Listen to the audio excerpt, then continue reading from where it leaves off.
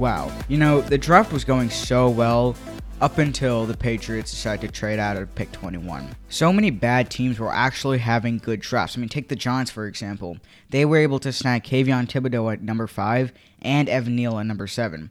Two very, very good players in this draft. Or take the Jets. They were able to get 3 picks in the first round. They were able to get Sauce Gardner. They got Garrett Wilson. And they traded up to go get Jermaine Johnson. But the Patriots, honestly, maybe I just should expect this every year. I should expect Bill Belichick to pull this kind of BS every year where he trades out of the first round or he trades down. And, with the exception of last year with Mac Jones at 15. But this year, oh boy, this year is a new low. And this is basically next level stupid from Bill Belichick. And I don't know how to react to this calmly. Because when New England needed a linebacker and a cornerback most pressingly, they chose to go get a projected third-round guard in the first round. So, without further ado, let's just try to somehow analyze this pick and see where New England goes going into day 2. Now, let me make this very clear. I am not going to be hating on Cole Strange at all in this video. He's a phenomenal player coming out of Chattanooga, but really, he does not deserve any blame here. And so I hope that he doesn't get any hate for this pick because it really wasn't his choice to be drafted by the Patriots. Hell, I bet he was setting up his draft party on day 2, and now because Bill selected him on day 1, he's got to scrap the whole thing. So, yeah, just remember that Cole Strange is not the guy that you're blaming here. The guy you're blaming, or the guys that you're blaming here, are Bill Belichick and the Patriots front office. Because this is an all-time reach they would expect from maybe the Raiders to make. Think about last year with Alex Leatherwood. This is that kind of a pick, and it's really frustrating when you had 2 great guys on the board, and New England goes and gets an unnecessary position, let alone in the first round. Now, looking at Cole Strange, he's 6'5", 307 pounds. He's played in a couple of different spots on the offensive line, from left tackle to guard to center, where he was listed coming to the draft.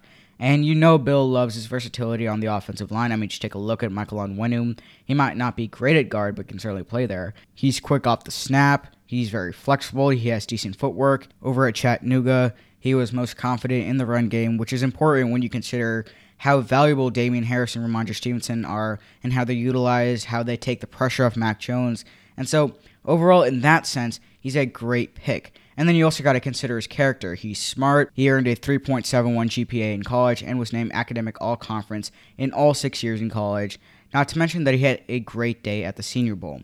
And so the pick is not bad. In fact, it's a good pick overall, and it's a guy that New England needed, especially after Shaq Mason left. And this would be a great pick if it was in the 3rd round or the 2nd round. Now, obviously, with that being said, with him being a projected 2nd to 3rd rounder comes with some issues. Him weighing 307 pounds means that he does lack some ideal mass. He's too reliant on his fundamentals, and he can get bullied if his technique isn't right. He's played 6 years in college, and so coming into the league, he'll be 24. And so that leads me into talking about Shaq Mason, the 28 or 29-year-old guard that the Patriots trade for a 5th rounder. And when you now look at this trade, now with the draft pick, it makes very little sense why Shaq Mason wasn't just signed to a nice extension.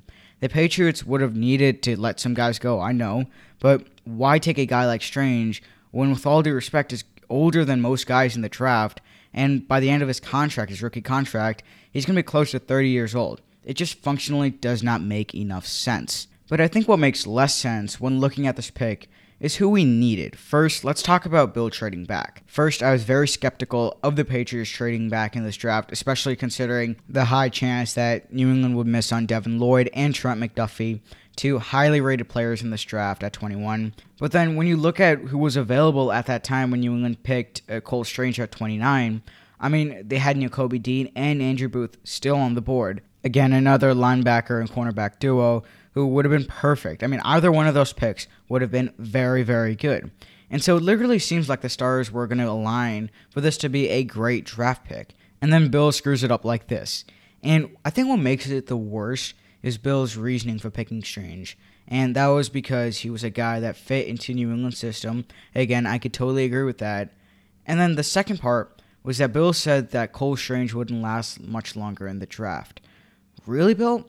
A projected 3rd round pick wasn't going to last longer in the draft. Now, maybe Belichick really liked Cole Strange, and he really felt that he was going to be taken somewhere in the early second round.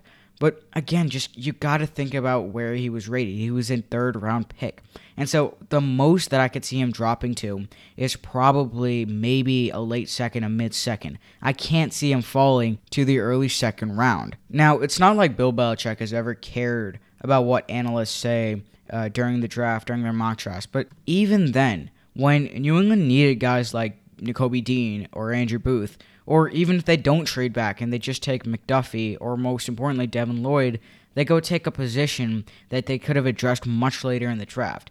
And so now going into day 2, here's what I'll have to say. New England will have to address cornerback and linebacker and fast because those positions drain quickly. And if we're talking about a wish list that I'm hoping for maybe Christian Harris or Leo Chanel, or if Nakobe Dean is still there, then Nakobe Dean.